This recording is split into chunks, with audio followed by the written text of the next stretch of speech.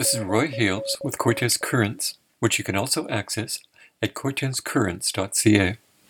The chill that started just before Christmas has been particularly hard on the house-challenged population of Campbell River, Quadra Island, and Cortes Island. People are living in uninsulated houses, trailers, boats, cabins, cars, and tents. While Campbell River previously had an emergency shelter program between November and March, it was not able to open this year due to COVID restrictions. One of Campbell River's churches has now agreed to host the emergency shelter, which we'll talk about at greater length towards the end of this broadcast. The City of Campbell River, Strathcona Regional District, and Campbell River Coalition to End Homelessness have been using the Campbell River Community Centre between 8 p.m. and 8 a.m. since December 24th. We have been open since Christmas Eve, and we just got extended through to the evening overnight January 3rd, at which time the temperatures are supposed to have increased enough that they aren't dangerous anymore.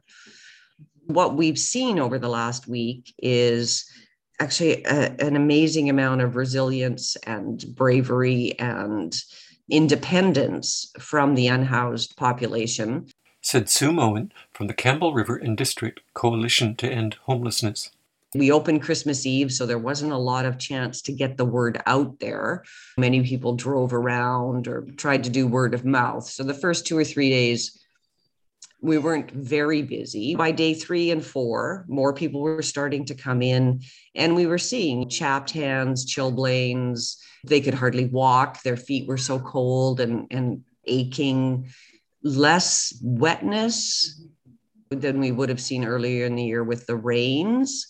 So not a lot of people were facing that particular danger, but we've been able to offer them 12 hours of warmth. Community people came in and donated blankets and socks and toques and gloves and hand warmers and baking. So it's been quite amazing. And not everybody comes in for the whole night. A lot of these folks are used to staying up all night to protect their stuff or to protect themselves and be safe, or because there isn't anywhere that they can hunker down for any length of time without being moved along or feeling exposed. A lot of people will come in for 2 or 4 or 5 hours, get warmed up, get some hot chocolate, a snack, rest for a little while, change their socks, kind of thing. And about last night, we had over 40 people came in, and probably 24, 25 of them did stay and sleep all night. As a community, have pulled this together. Some amazing individuals at the city, at the SRD, at agencies, worked right through Christmas. People gave up their holidays. We know there's still people out there, but a lot of them have had time and have been outside for a long time. They're far enough away that they've been able to set up like pretty decent camps. So they have camp stoves and they have a heating source and a cooking source. So they are quite independent. Gorge Hall on Cortes Island became a community warming centre from noon to 9 p.m. on December 28th and 29th. Isabel Perry from the Whaletown Community Club, which looks after the hall, said, "The posts on the internet went out quite late. It was mostly people from Whaletown. There's only a few that hung out the whole time, and that was only on the second day, because the first day I don't think anyone heard about it, and the second day was people just walking by and mostly asking what was going on, and I would explain to them, and some of them stayed and some of them just said right on and went back outside." I don't think that most people on Cortes actually know what a warming center is. I would include myself in that. Perry explained that a community warming centre is a warm, cozy space to take the chill off, either because one's house is cold or because they do not have the means to get properly warm and dry. It's a place to sit and read a book, play a game, and hang out by the fire. The hall is definitely not equipped to be able to house people overnight. We don't have beds, we don't have blankets. We don't have any of those things. And it's actually in our constitution to not have people stay overnight at the hall. So if we were going to change that, then there would be a whole process around it. And I personally don't think that Gort Hall has the facilities or the space to be able to open. She added that none of the people who used the hall on December 28th and 29th live in tents or their cars. People that live in their cars or in tents may not have access to the internet, which means that they wouldn't have had the information in time. It's a lot easier to survive as a homeless person in a city than it is to survive as a homeless person here. There's no emergency shelter. There is a food bank, but you have to go to the other end of the island. I gave a ride to someone camping out in the woods on the outskirts of Squirrel Cove over Christmas. She was carrying a well-worn suitcase, garbage bag, and a plastic tarp. Tanya Hank from the Cortes Island Women's Center emailed, quote, "We definitely have a population living in vehicles on Cortes. I've also been hearing from the elderly community that having to use outhouses and even bringing wood into their homes in this weather is dangerous. Injuries for the elderly take a long time to heal, and they often aren't able to fully recover, putting their independence and housing options at risk. It was a challenge for people to get firewood last summer. It was hard to find anyone to deliver, and prices have gone up. The need to use more wood during this cold snap means there will be less wood available during January and February, which are generally our coldest months," unquote. A Quadra Island resident confirmed that there are definitely people living in cars and tents on her island, to which Sue Moen added, "I have run into folks who come into Campbell River from Quadra to access services, but it's not something we have a really good handle on. We've had a couple of volunteers that weren't able to get here. People over on Quadra were dealing with a lot of power outages and just the weather, vehicles. When we first publicized that we were having trouble developing a response to the extreme weather for the winter, a very generous group on Quadra of, I have no idea how many people were involved, made a $5,000 donation to the coalition, and that money will be spent in conjunction with funding from BC Housing when the cold weather shelter gets going, because there are some costs like the transportation and storage that BC Housing won't cover. But it also means that we can make sure people have warm clothing when they leave and good food and all of those kinds of things. So that's an amazing thing from Quadra residents, and we are so grateful for that. A point-in-time count taken in Campbell River over 24 hours last April listed 116 people in emergency shelters, living in encampments, or accessing community services. Anecdotally, we know there are people in places like Gold River and Tasset and Cayucit and Quadra and Cortes who are unhoused. But it's a challenge to find them and really get a good idea of what their needs are. Fortunately, with the help of the Rural Development Network, the Campbell River and District Coalition to End Homelessness is getting ready to launch a rural and remote homelessness count early to mid-January. That's different than the point-in-time count that cities do, because the point-in-time count is a 24-hour snapshot, whereas the rural and remote count goes over a month's period and involves a lot of community partners, people like paramedics and doctors' offices and pharmacists and people that know the populations better and will have access to them, we hope, over a month's time, so that we can get a really good picture of what their needs are. Are you hearing stories of people still in their cars? Oh, tons. We've seen families in cars. If you look on any of the social media pages around rentals or housing or even the rant and rave, I see posts regularly of people who are staying in their cars and they'll ask for somewhere to live, but they're looking for assistance with heating. And we know people are living in vans. The Salvation Army emergency shelter gets calls all the time from outreach workers, people living in their cars, in vans, or in winterized campers. That becomes another challenge because to be safe, especially single women will want to park somewhere where there's traffic and lighting, and they get moved along. So they get pushed out of parking lots and places where they could be safe, and they end up quite far out. So if they ever had a medical problem or a vehicle problem, they'd be in real trouble.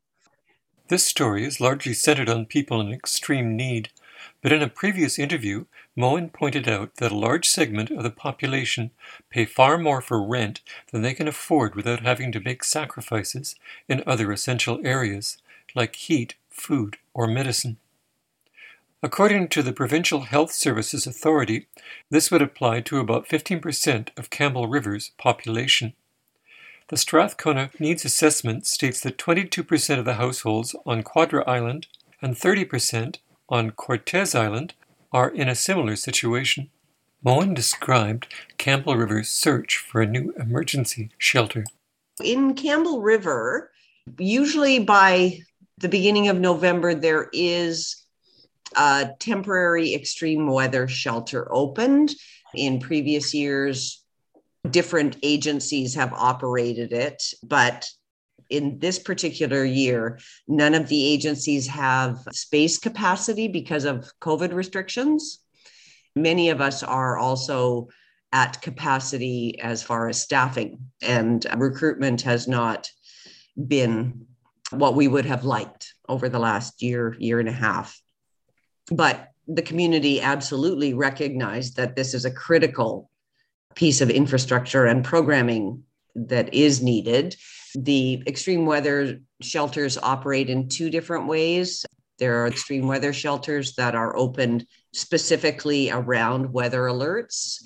And then when the temperatures rise or the rains stop, they will shut down again. And then there's the temporary shelters, which once they're opened for a certain number of beds, stay open until March 31st. Both of the programs run usually November 1st to March 31st. So concerned agencies and individuals, including the business community, formed a task force.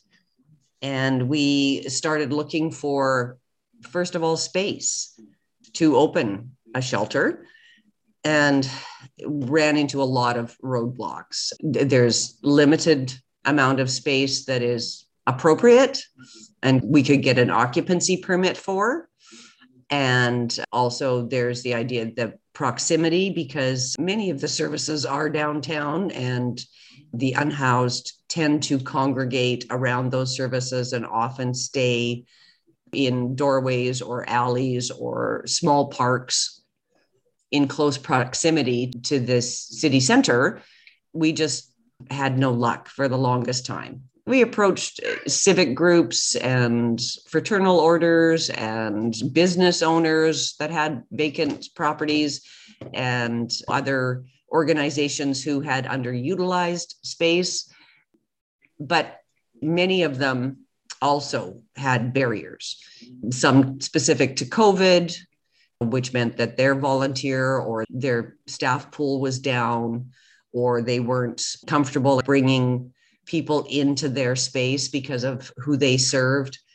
We eventually secured a space. One of the churches in town has agreed to host the operation, which is fabulous. And that happened just before Christmas. Now we have to confirm an operator, recruit and train staff, deal with transportation of people's belongings, because it's far enough from the downtown core. People can't be hauling their stuff back and forth. So we're still working on that. In the meantime, the cold weather alert was called. And so we started looking at, well, can we put, 6 people here, 5 people there?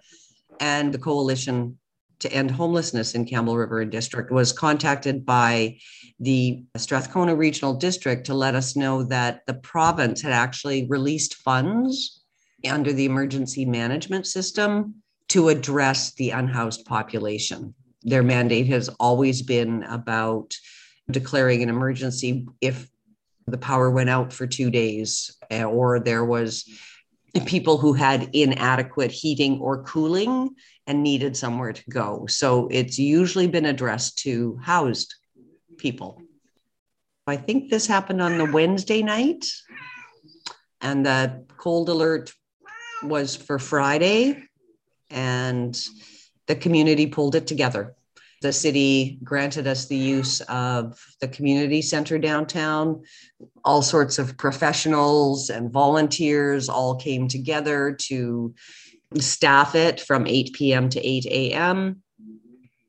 And we pulled snacks and coffee, and the emergency services lent us cots.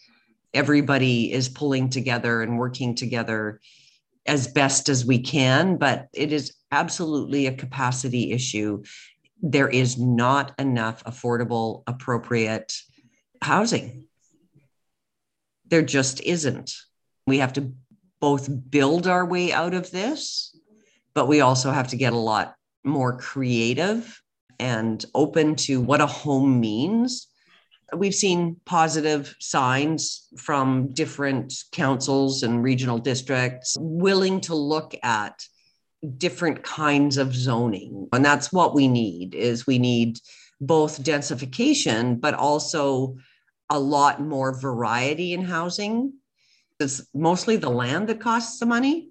If you can get more units at a decent price on a smaller piece of land, that will help address situations like we're facing right now. But unfortunately, there is not going to be a quick fix.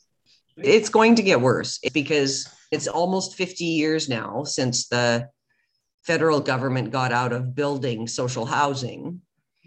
It's just last year that we got a national housing strategy. So at least that has happened. Certainly the province has stepped up to the plate to address the crisis in all of the quick fix ways they can, converting hotels, purchasing hotels and other kinds of buildings so that people aren't being displaced. Then you see situations where there was a fire in an apartment building or a townhouse complex. And then you have those people that are suddenly unhoused and nowhere for them to go. We have to work with municipalities in particular, really encouraging them to broaden the zones and zoning and look at how they can change different bylaws without significant negative effect. You've been listening to interviews with Sue Moen from the Campbell River and District Coalition to End Homelessness, Isabel Perry from the Whaletown Community Club, and an email from Tanya Hank from the Cortes Island Women's Center about the impacts this cold snap has had on the house-challenged community in Campbell River, Quadra, and Cortes Islands. This is Roy Hales with Cortes Currents. Goodbye.